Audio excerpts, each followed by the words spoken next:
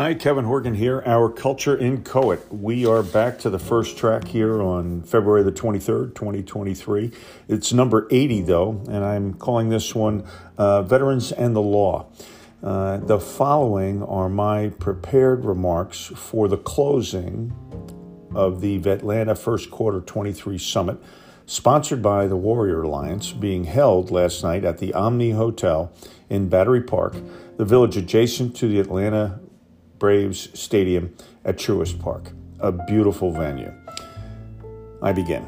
Thank you all for attending our first quarter 2023 Vetlanta Summit, sponsored by our friends at the Warrior Alliance at this beautiful venue here at Battery Park. And thank you to all our guests and speakers and, of course, our vendors and the VA. And all of them here today are really doing God's work, truly. Now, it's clear that there are many agencies that will coach and counsel us all in legal remedies, advice, direction, referral, and mentoring that will benefit our lives and that of our loved ones for free or a nominal price. All good stuff, all good information that can transform lives.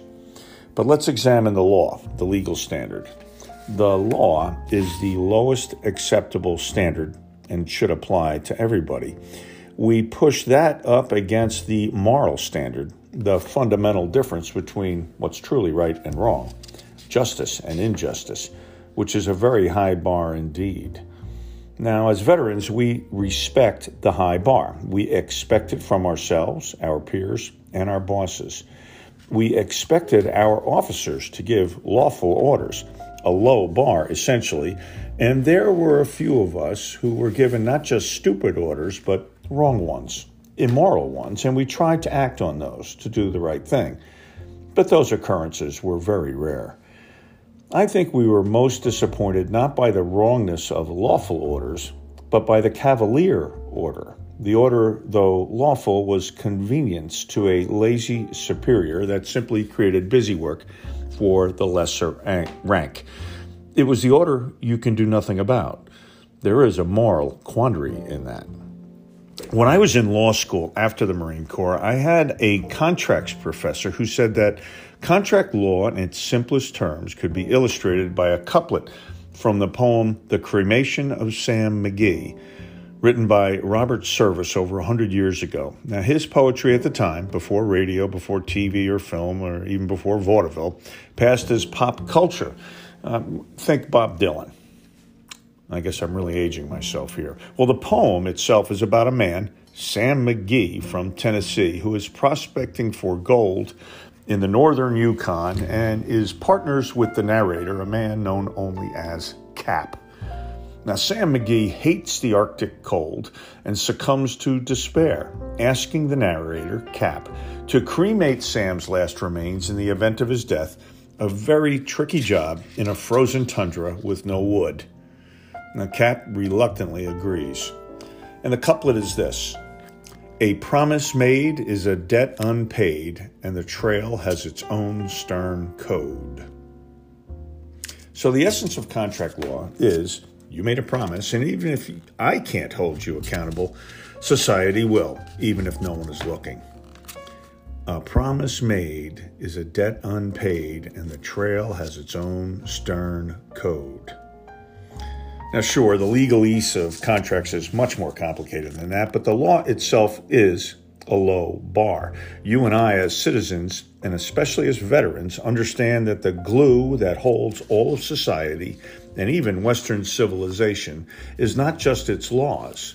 It's the moral code we live by, right versus wrong, which easily starts with just telling the truth. Now, you remember George Costanza? The Wall Street Journal recently used one great Seinfeld episode where George is lamenting his decision-making, which is invariably always awful. So his friend Jerry tells him to do the opposite of what he is naturally inclined to do. George thinks on it and agrees to give it a try. So in the next scene, George sees a beautiful woman dining alone in a restaurant. He approaches her and says, "Hi, my name is George. I'm unemployed and I live with my parents." Well, in less than a minute, he has a date with this gorgeous woman punching way above his weight class. So, telling the truth, what a great place to start. Now, about the law, the moral high bar, the trail's stern code. We see and have fallen victim to injustice. It is all around us. It's a fact of human existence. But I remind myself of a Mencken quote, a generation after the cremation of Sam McGee, and the quote is this: "Injustice is relatively easy to bear. What stings is justice." To tell the truth, to think and believe and act on the moral standard, the high standard, does not take great effort. It takes desire. What I believe, what we all believe, is our tribe's desire, the higher, tougher road. So, the Vetlanta board meets formally on a quarterly basis and all the time informally, and sometimes we talk about great and weighty things, and sometimes it devolves into all the dignity of a Three Stooges pie fight. We generally agree on everything, at least the important things. Now, one idea that we have kicked around is whether to have a benediction close out our summits. We have all agreed that we are not there. Too many variables and sensibilities and sensitivities. We are hosting other events that talk about faith and veterans and all that may entail, so be on the lookout for more information in that regard. So in lieu tonight of a benediction, yes, another analogy, remember the movie Patton? George C. Scott portrays Patton. It's a tremendous flick. It's 50 years old. Lots of truth, lots of Disney-fying the material, and Patton's mythic legacy. And George C. Scott was amazing. In one scene, members of the press, back when journalism was respected and respectable, the press was looking for golden quotes from the dynamic and flamboyant General Patton. A journalist asks, "General, do you pray?" And Patton shoots back immediately, "Every GD day." Only he didn't say GD. You know what he said. It is both profane and profound. We laugh amongst ourselves, and we don't have to repeat it. We wouldn't say it to our children, our grandchildren, our mothers, our pastors, or the church ladies, but we get it. Profane and profound. A promise made is a debt unpaid, and the trail has its own stern code. Now, no matter what your faith tradition, we do talk to ourselves all the time. That is sometimes prayer, right?